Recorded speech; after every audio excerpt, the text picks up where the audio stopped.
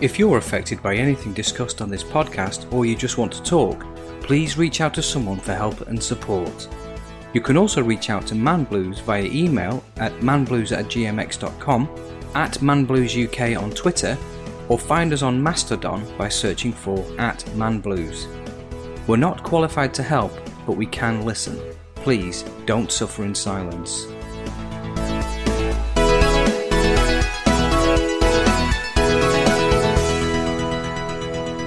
I'm Leon Deggs, and I have Man Blues. This week's episode is all about first impressions.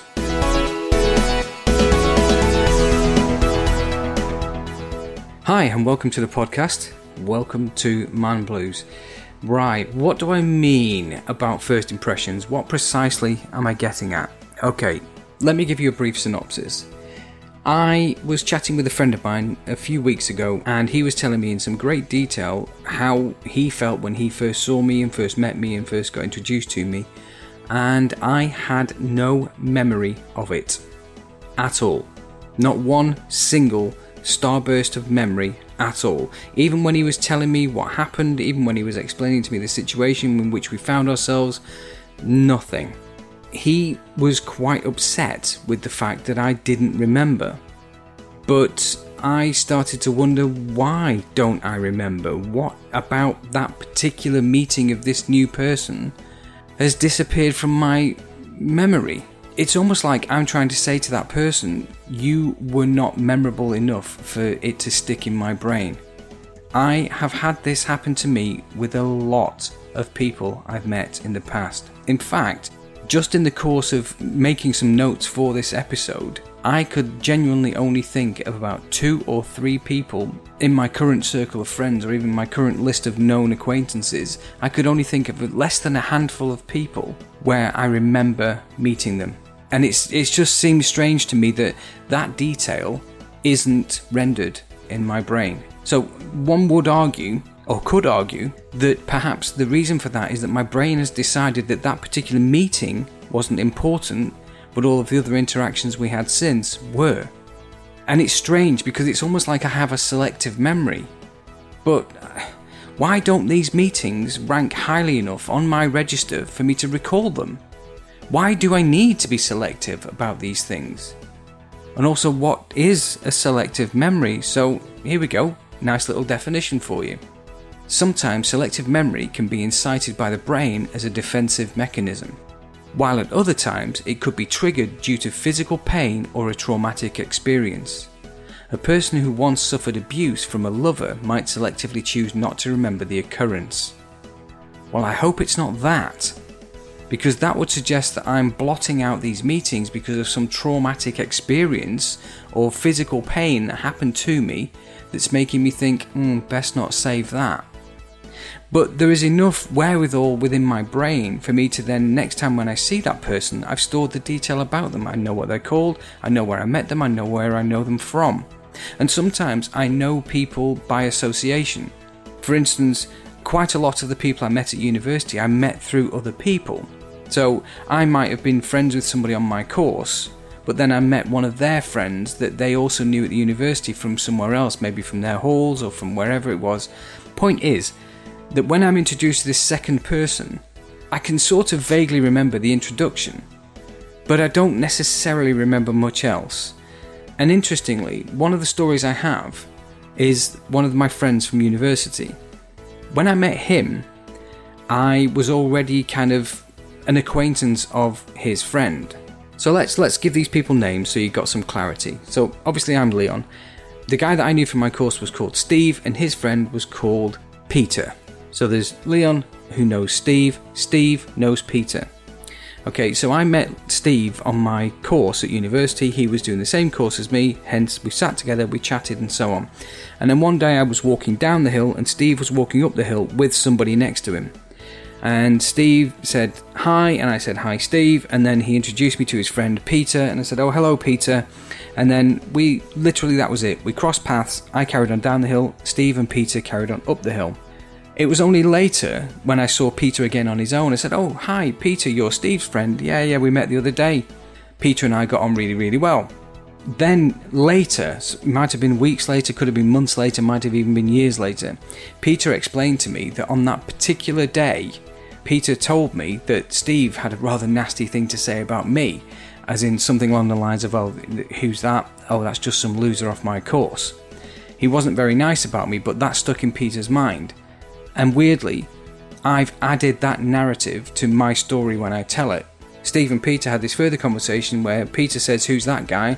And Steve says, some loser from my course. So that stuck with Peter, and then when Peter told me, that stuck with me. But why don't I remember anything more than that? I don't remember meeting Steve for the first time. Even though it was on my first day of university, there would have been a lot going on and a lot for me to process, but for some reason, I don't recall meeting him. But then there are other people where I do remember the first meeting, and I don't know if that's because... It's going to sound awful, but the point of it is that one of the meetings I can remember, and I can recall it really, really well, is for somebody where I had this real simpatico relationship with them. We just hit it off, we had so much in common, we ended up being really close friends for a long time, until we drifted apart because family and life getting in the way. But I distinctly remember meeting him, but he has a different memory of it, because I just remember this guy. This was when I was in a band. I was the drummer in a band and we had a new singer come in. The guy walks in, but the rest of the band were quite shy, so I took it upon myself just to speak to him. And then we had a break and he went outside and I just walked out with him and had a brief chat with him. And these are my memories. Yeah, I had a brief chat with him and we came back in and we carried on gigging, and then he had to go and was taken home and job done. And then again, sort of years later, he said to me that the reason he and I hit it off so well is because he had zero expectation of the band, but he also had no expectation of finding anybody simpatico or anything like that. But then throughout the course of that 4-hour practice that we did, the only person that spoke to him was me. And he latched onto that as if to say, well, this guy's nice because he's talking to me and he's making me feel welcome. Whereas I was looking at it from the perspective of, well, the other 2 guys, 3 guys in fact, they're not saying a bloody word, and one of the other guys supposedly knows this bloke. Never said a word to him. So I was dealing with 3 shy people who refused to talk to him, and I thought, well, he's not going to want to come back if no one speaks. So I spoke up. And then the irony was, the other guys in the band then became jealous about how strong my relationship was with this fellow. And you're like, but you had the opportunity to be that friend with him, you just didn't take it. He latched onto me because I reached out to him at a time when everyone was ignoring him. But why don't I remember these meetings? I read somewhere on the internet, as again, we'd like to do some research on this show for you. The simplest explanation is that I'm just not interested. According to somebody called Ranganath, people are better at remembering things that they're motivated to learn. Sometimes you're motivated to learn people's names, and other times it's more of a passing thing, and you don't really at the time think it's important. But weirdly, it's important to the other person. When they find out I don't remember meeting them, they get a little prickly. Why do I not feature on your radar enough that you remember when we met? Because I remember meeting you. So it's tricky, and that's what my problem is. Because these people are meaningful to me. But as I say, there are only a handful of people in my life where I remember the meeting, but the rest of them I don't recall it at all. Some of the people might have been I've met them at work, fair enough. People I know from work, sure, I'm in the work environment, I'm going to remember you. What I'm talking about is people I've met in my private life that I've then continued to have a private relationship with, be that an intimate one or a non-intimate relationship. And the reason I say that is, I remember meeting the guy in the band. I don't remember meeting one of my other friends from university. I've got no memory of it at all, and this guy has got a golden memory. I vaguely remember meeting Peter, but only because having chatted with Peter about it, we've spoken about it. But here's the clincher. I don't remember meeting my wife. I don't remember the first time we met. I've got little pockets of memory of things that we did throughout that year that we knew each other and we were getting to know each other. I've got little pockets of memory, but not vast swathes of knowledge. And it worries me. Why am I not storing this knowledge? Why do I feel that that's not important? Like, do you remember that time when you were doing that journey and you were travelling from A to B? And when you got to B, you had, let's say you went on a holiday. So you went on your holiday to wherever it was, and you had a lovely time on your holiday. The only reason you would remember the flight would be if there was an outlier. For example, somebody screeches, somebody gets too drunk, a baby keeps crying, or something happens, or there's some issue or trigger on the plane that causes you to remember the journey. Otherwise, you don't remember the journey. I mean, how many times have you been in a car doing a 6-hour drive somewhere and you've not remembered any of it because all you remembered is that on that day you drove from A to B? That's because there's no outliers. But that would suggest that for me, all of these meetings with these people had no outliers. So maybe the reason I remember meeting the guy in the band is because I had to step over my own shy personality to speak to him, to make him feel comfortable, because that's what I would have wanted. Maybe that's why I remember it. Maybe that's why I don't remember meeting one of my other friends from university. Maybe that's why I don't remember meeting Peter, other than the story that we've shared in common. Maybe that's why I don't remember meeting my wife. Because there was no outlier, which sounds awful, because it sounds as though she's not memorable. So maybe because there was no outlier, no trigger that helped me to remember meeting her, because throughout the course of that year she drifted apart from her boyfriend, and even then the feelings between the two of us just grew up naturally. It wasn't an instant spark, but it sounds awful when I say to my wife, I don't remember meeting you.